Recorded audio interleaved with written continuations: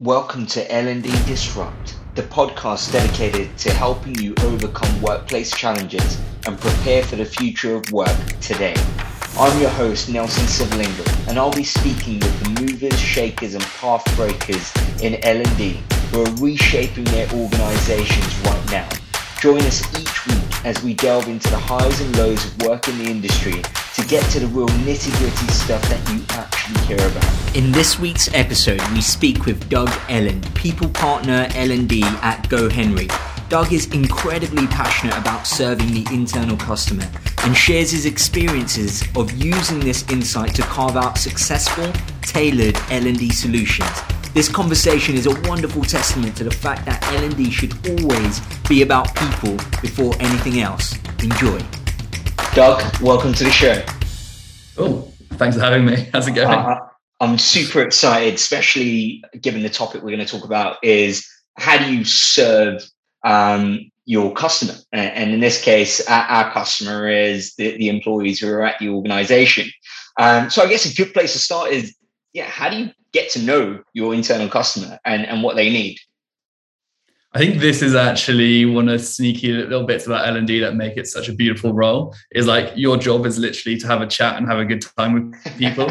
I think it's enabling yourself to like literally, just talk to people on a level and really understand that they're your colleagues. So it's like a couple of different things that like I do to really understand that, but it is really ground level. It is literally jumping in and having these like proper basic conversations like how's it going, what's going on today, not really even talking about work or learning specifically, enabling like that very like a natural relationship to form as you're kind of working with people, and then you can start gathering those threads and really pulling them. There's a couple of little things that I really like to do as part of it. I think one of them, and I definitely can't take credit for this as an idea, I learned this from a webinar, but it was flipping the script on the exit interview. So there's like a bunch of questions that you'll ask during an exit interview, like why are you leaving? What strengths didn't you use that you wish you could have used? What about your job did you not like that you wish you could never do again? All those kind of questions that you'll ask when someone's leaving, when it's too late. Well, I like to ask those questions in their first month, because then we can do something with it, and you learn some really like interesting things about what your customer wants and kind of what they need as well to feel like they're fully served by the business. And then another way is really thinking about actually what is the product that we deliver ourselves for our customer, for our external customer. It's going to get really confusing as I go between internal and external talking about this. But we create a really beautifully designed product for our external customer. And for me, that is the baseline of what we deliver internally. So that has to be the exact minimum, because if they're expected to do that for everyone else, then they should get the same thing inside, which creates a lot of excitement and pressure on the L&D role. But then also it means that you're constantly innovating and looking for new ways to serve them better, which really helps you get to know kind of what they want, what's working. Obviously, like lining up on the feedback of what they're giving you on the back of your interventions. And I also think like when you're doing certain interventions, people will tell you what they want more often than not. If you're actively listening, people will actually just give you the exact answer you need. So sometimes I'll be in a workshop and somebody will say something. I'm like, oh, then that's our next workshop that we're going to do. And you're already giving me what that is. But then subconsciously they know they've been heard. So it's like kind of like I'm scratching their back, but they're also helping me scratch my own back at the same time to give them what they need. If that kind of answers that question. Yeah, for sure. And I love the approach of, looking at it as a product and a customer, right? Because it means you can leverage a lot of the learnings that we have generally around product development and being customer focused. And just that kind of approach itself is quite different to how a lot of L&D teams work and what we've seen. And what do you think that changes? How does that help the way of thinking about what you offer as a product and thinking about your end user as a customer? How do you think that helps you deliver better L&D within your organization? It stops it being so much what you think is the right thing to deliver, and it's more about what they need from you as well. So you're really looking at those specific interventions and problems that they're facing and solving something or helping them solve something very specific and tangible.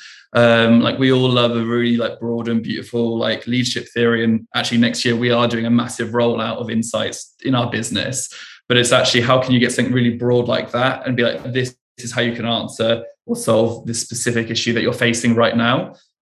And that's really that kind of like customer mentality. Like imagine if you hired someone to build a garage for you, and then they kind of like built what they thought they should build and not the garage you wanted. And you'd be like, why the hell are you here? Like, you're fired. And it's the exact same thing for me within the L&D business. Like, how can we solve a specific issue you're facing or help you go on that journey together? And then we can take it from there. And then you can weave in the things that you think are really interesting, the things that get you fired up as part of it, and get them engaged to it and really liberate their curiosity along the way of that journey. But yeah, I think getting it as specific and tangible as possible is the real silver bullet that comes with serving that internal customer. So what does, I guess, that initial part of the process look like? Is it, I'm going to go out and speak to certain managers? How do you pick those managers? How do you do those interviews to really understand what those needs look like? I mean, it is super tiered. So first off, you have your overarching business OKRs. Like, I need to prove return on investment on why we're doing this, the real sort of like back to brass tacks, and sometimes like not the sexiest part of the role. But there is that like beautiful phrase of eating a frog. So I like to eat the frog, which is really tying it back into those areas. And then it's looking really for the influencers that are in the business already. So I kind of look at those in kind of all different levels. So you have the influential people in the business who are just broadly, they're well-renowned in the company. People listen to what they're saying. They are very good at influencing up, but they're also very supportive and ear to the ground. So using those people as kind of like, what are those key challenges you're facing? What's going on right now? What are you working on? So how can what we're doing right now not only solve our business OKRs, help me achieve my OKRs, but really, how can they help you do yours? Because the minute that I'm helping you do that more effectively is we're starting to build that structure. And then I look kind of on the other end of our influencers, of our like learning influencers. So these are the people who are champions already of that learning process. So they can sometimes are a bit quicker to see the connection between the intervention and the tool you're making and the problem you're trying to solve. And they will help you build those bridges and talk to people sort of like around the business as well. And they sort of become part of the training army or the training ethos. And then I go to the next step, which is the person who might not be a converted training influencer, but somebody who has a unique problem that you can help them with. And usually that person is somebody that I might look at who might be in a completely different area of the business to me. So for instance, the way that our structure is set up, I'm part of the people team, which is part of the operational team, which is the very operational structure of the business. But then we have an area of the business which is a bit more creative, marketing and those areas. And they kind of live in a different sort of house to me. So how can I get someone who lives in that house to be super excited and do that over there? And that's what I like to call like my unconverted influencer. And I'll help them sort of take the work that we're doing and be like, oh my God, this has solved this problem. And then they're influencing this whole house of people that maybe I don't have like the access to. Maybe if we're using us, I don't know, like a Harry Potter analogy, I'm in Slytherin, they're in Hufflepuff. I don't have the password to get into whatever their house common room is, but they're doing it for me over there. And it is that thing of we're all that one team sort of ethos inside that strategy. I don't like to get super specific when we're building out those strategies. I think it's really doing those top level, what we're trying to achieve from a very broad perspective, and then those action points that we want to achieve as part of it, which could be specific trainings, it could be workshops that we build, it could be tools that we develop. They need to be a bit more reactive to work inside our business, because you know what, the problem our team is facing today, they needed the solution yesterday. So if I'm trying to create a strategy for next year, well, actually, I don't know what problems are going to happen yet. So it is building in the padding to be flexible. And as someone who doesn't like routine, that works for me as well. There's so much there to kind of pick apart and dive into, Doug. So just on the influencer part, how do you go about, I guess, identifying those influencers, both those kind of business influencers and learning influencers? How do you identify them?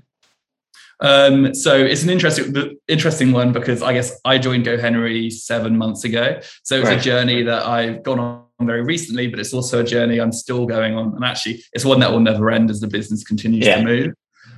So first off, that initial pre-converted learning influencer, they're already on the choir, they're already singing from your hymn sheet. They're the people that are hungry for you. So they're the people that have already put that meeting in your diary before you've joined. They're the people who've already asked for something for some sort of training. And very quickly, it's easy to sort of get those people on side and ask them the questions that they've seen have worked before and maybe not worked in the past. But then also like solve those solutions. For the unconverted, I think this is when you really got to use sort of the different company comms that are available to you.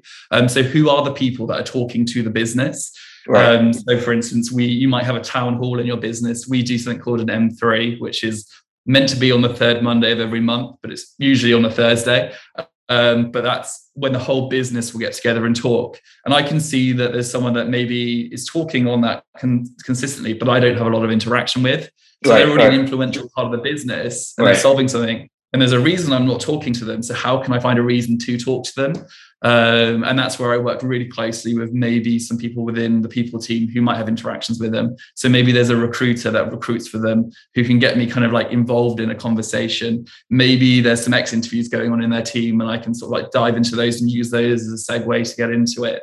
But then it's going to that person with the issue that they're facing and being like, I can help you solve this issue. Let's do this together. Let's hold hands and like get moving on it. And then you can do some really beautiful stuff together. Like last week, I guess last week from when we were recording this, I ran an all-day workshop with our creative team. And it's a team that I necessarily haven't had a lot of hands-on time with. We spent 8 hours sort of exploring self-awareness, connections, conversations, to ultimately get to better connections within their team, but then to also become more effective through our insights discovery workshops. And then they're all converted now. So then that's now 4 people in the house that I don't have the password to, and now spreading the love out over there. So that's kind of like that sort of area of the pre-converted and then getting the converted people on there. But then I think there's also a bit of what house is on fire. And identifying what is the house that's on fire right now and what's the solution you can employ to help put that fire out. But then that solution that you've done, how do you then evolve it to then protect all the houses that weren't on fire at the same point? I wasn't trying to get into like a deep Harry Potter analogy. It's kind of happening. And I think pop culture references always help in everything. How do you find the balance, Doug, between like, a manager coming to you going, I need this particular training, and that kind of classic motto of order takers and L&D being a very reactive part of the business where I need training, go get me this training, versus getting a better understanding of, like you mentioned, the actual problem you're trying to solve, right? Because almost the training is a preconceived notion that this is how you need to solve this problem, which doesn't really give you the opportunity to kind of solutionize how you would address that problem. So how do you find a balance between giving them what they need, but not necessarily in the form that they expect it to be delivered? I mean, I think the secret power that any person working in training development or any support function needs to know how to do is ask high quality questions. And it is going through that question mentality when they come to you to ask for that training. What is the question behind the question? What is the reason behind that? And diving into that with that person. What have they tried already? But then I think also if you do have a bit of a roadmap of what you're going to deliver, it's actually saying, well, we've got this solution. Does this work for this? And sort of tying those pieces in as you sort of go in with it. I think another part of it is as you sort of it's trying to get it before they come to you in that solution. I think if we're going to dumb it really back down, actually, is I guess one thing that I had to do very quickly in joining GoHenry was we had to run some anti-money laundering training, which is compliance, which I think everyone who works in L&D hates doing compliance training, or they don't have as high a passion for it. And I think what a solution for that is, if this is a pain point that we face every year, how do we make this a pain point that goes away in the future? So the way that we were doing it before was very, everyone in the business has to join an hour-long lecture of us talking about anti-money laundering. And for people who work in our fraud team, very tied into our role, super engaging. For people who maybe work in our design team, not the sexiest thing to sit and spend an hour of your time doing. So I think it's working with that manager who has that really firm need that they have to do it. This is the house that's on fire, but how do we make that fun and sexy to everyone else and sort of change the script on it? So what we did is we actually found a subject matter expert within our business who wasn't the manager, who we wanted to really promote across the business. And they were the expert in that. And then we filmed talking head videos based on anti-money laundering training, which got it from an hour-long lecture that everyone had to attend at a certain time to a 7-minute video that you could watch anytime in a month.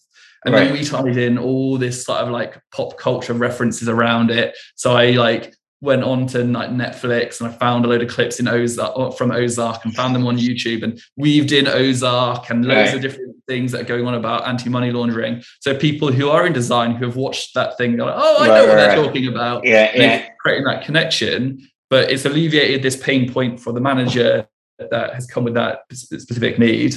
But then it's also meant that it's a video that we can use every year now that it's done. It's a 7-minute training intervention, which is done for an hour, and it's solving that problem in a much quicker, more exciting way, but then also answering the need as well.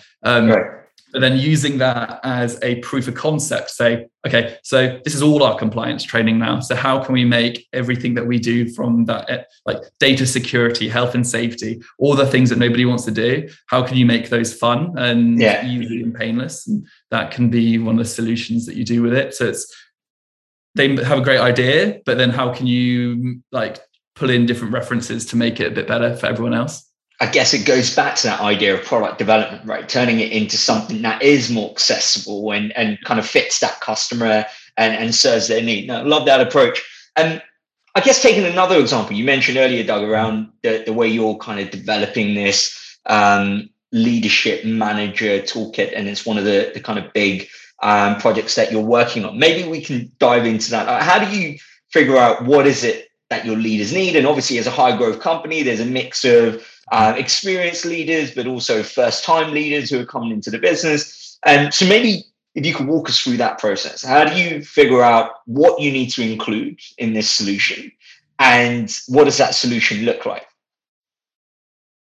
Okay. So first thing is always the unsexy part, go back to the OKRs. So what are the business problems we're trying to solve that year? And those are the tools that I'll build first within any toolkit. So for instance, if one of the OKRs is everybody needs to have a review this year, because they haven't had one, is that one of the first toolkits we'll develop? But then what are the things within those toolkits that need to be built out? I think one thing that happens when you are a leader, and especially if you're new or even if not, there's a bit of common senseness that we need to get away from. And I hate the term common sense because that's common sense for one person. And I think some examples of this is you become a leader, so you're automatically good at setting goals. You're automatically good at giving feedback. You know how to coach. And everyone builds everything off this assumption that you already have this stuff or these skills under your tool belt. Well, actually, that's the thing that steps people from doing any of this stuff above it. So it's really stripping back the arrogance of training and being what is the thing that really slows you down? And it is building those baseline tools really early. So actually a really engaging tool around setting SMART goals is something that people can unpick no matter what level they are in the business, whether you're building out your goals for the year for your team or whether you're brand new to the business and actually you're not a leader, but you still need to set those goals. So we call it Go Manager's Toolkit, but also I like it to be a hack that anyone can use so that actually if you want to become a leader, you can use it. But then if you're not a leader right now, or if you are a leader, you can use it as well. And then I think it's weaving in some more of the things that are a bit more aspirational, that sort of feed it in. And I think a key part of this, which is very much needed, is sort of really diving into all the stuff around equity, diversity, inclusion, and taking these topics and going really macro on them as well. So you're doing these really finite, nice tools around SMART goal setting, but then you're asking these big questions around what is neurodiversity and are you ready to lead a neurodiverse team and what does that mean? So people can almost learn new questions to ask and learn new questions to Google. And that's the thing with our tools. I don't want to give you all the answers. I want to give you more questions so you can Google it and go on YouTube and do all that stuff and like ask the questions as we're building through that toolkit. But another thing that we do from it is trying to make sure nothing happens in isolation. So if we build a workshop, for instance, I've recently done one on like how to be a kick-ass coach, and everything likes to have a bit of alliteration within it. And so from that, we'll develop toolkits that will dive into every subject that we go into in a bit more detail on that. Right. So one of the things we did in that workshop was we talked about the drama triangle, and I could only talk about that for literally 3 minutes.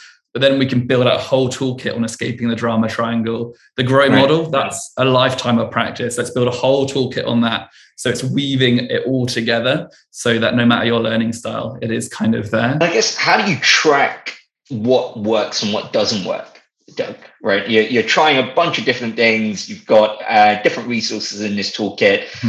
How are you tracking what's working, what's not working, and what do you do with that information?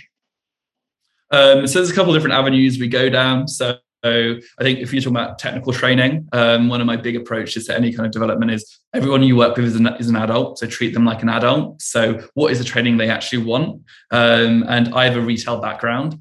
So if you come, now I work in a tech company. So if you're coming to me and asking for Python training, I'm like, why do you need to learn how to charm a snake? I have no idea what you're on about. They're actually talking about coding. And I'm like, I won't ever know what is the best tool that you're going to use to learn to train, but you will know that. So for the technical training, it's challenging them to go to market to find the thing that works for them. And then all they need to prove back to me is, what's the return on investment to the business? And can you prove to me based on your last review that this is going to alleviate one of your pain points or augment one of your strengths? And if they can do that, great, we'll like typically sign off that cost.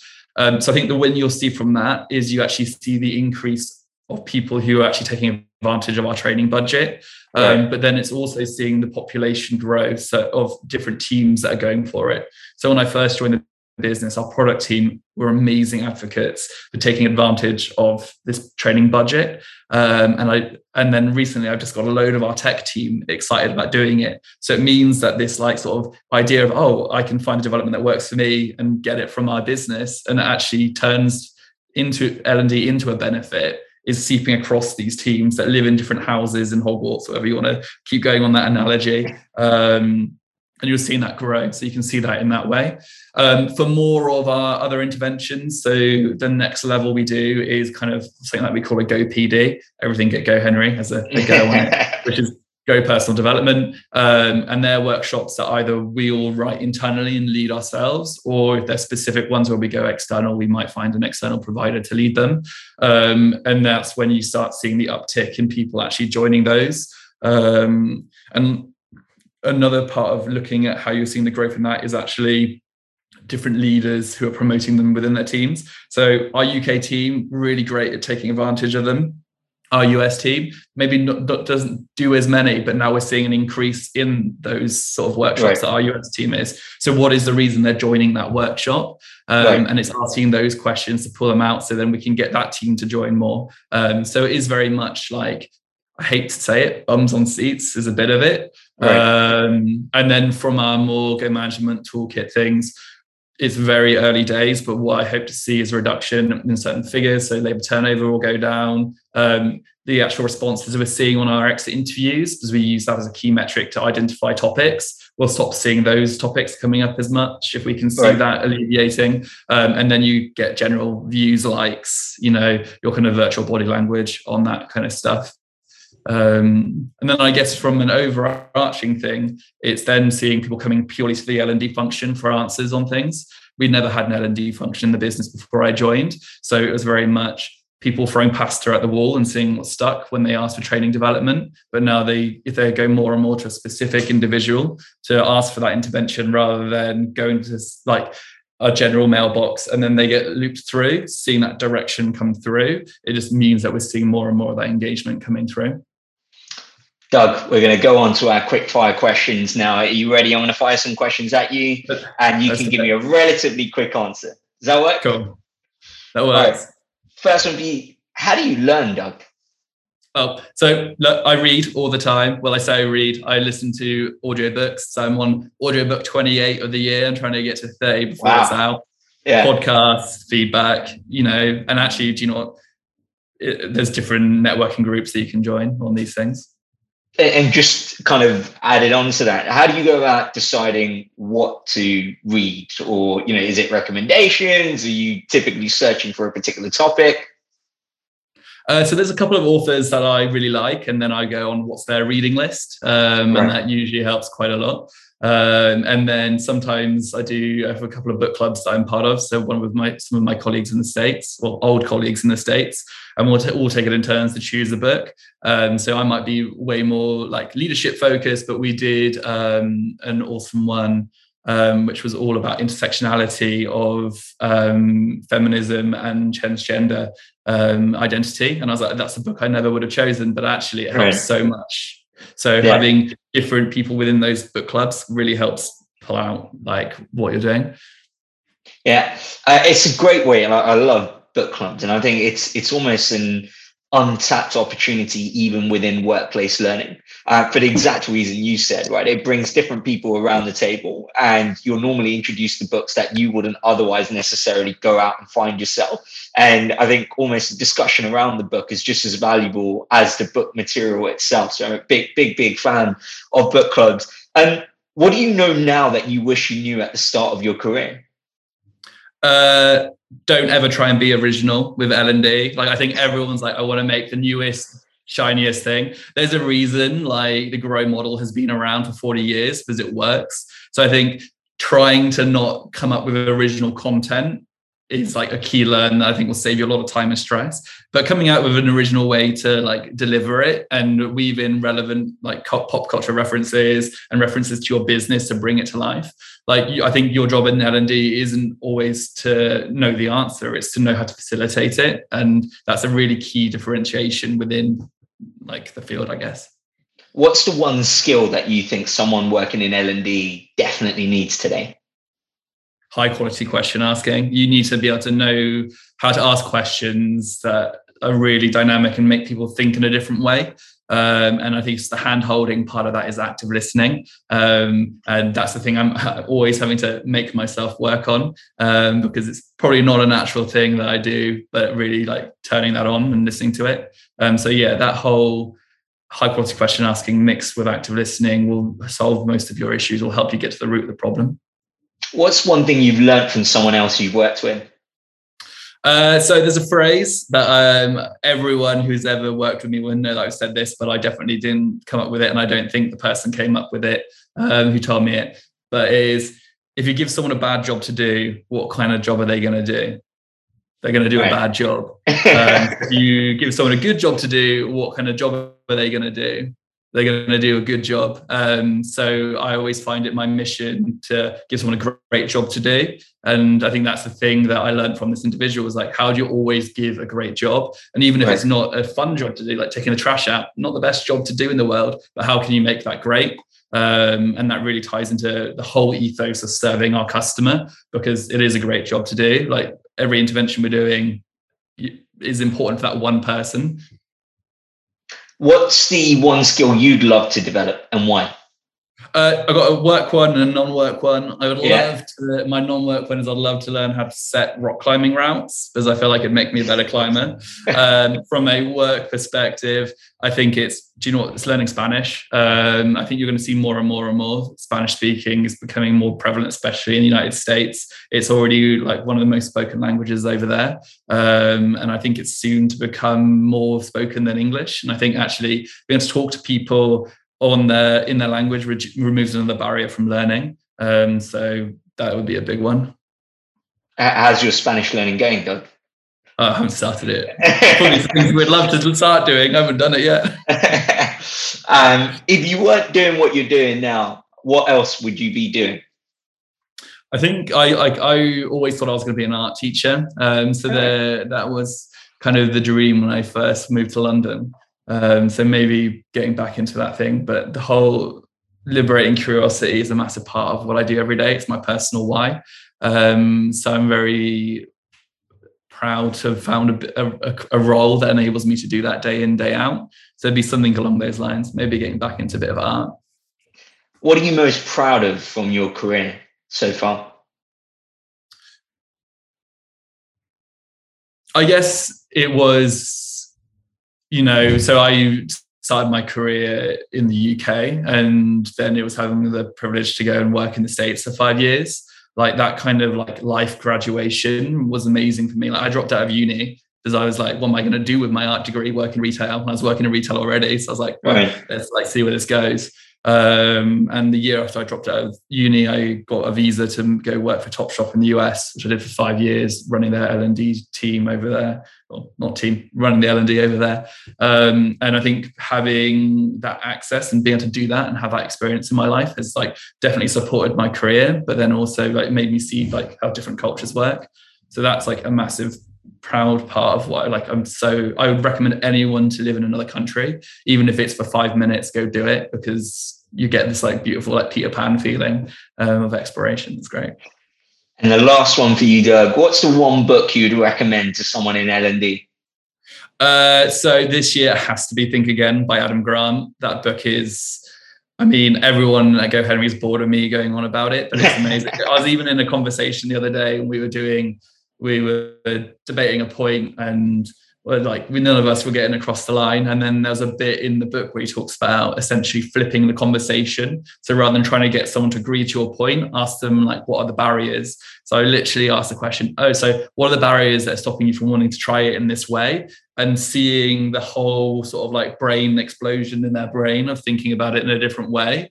Yeah. And like these are the learns that you can like pull from these books. So I think definitely do Adam Grant Think Again. Also audiobook, he reads it himself and he's so good at presenting it. So yeah, do that. Or at least listen to his podcast, Work Life. Doug, it's been an absolute pleasure to have you on the show. Thank you very much. Thanks for having me. Cool. Thank you once again, Doug, for taking the time to share your experiences with us. I really admire Doug's dedication to understanding his internal customers' needs. I think we could all aim to do a bit more of this. If you enjoyed listening, please do take the time to subscribe or share this with others. To connect with either myself or Doug, then you can find our details below. See you next time.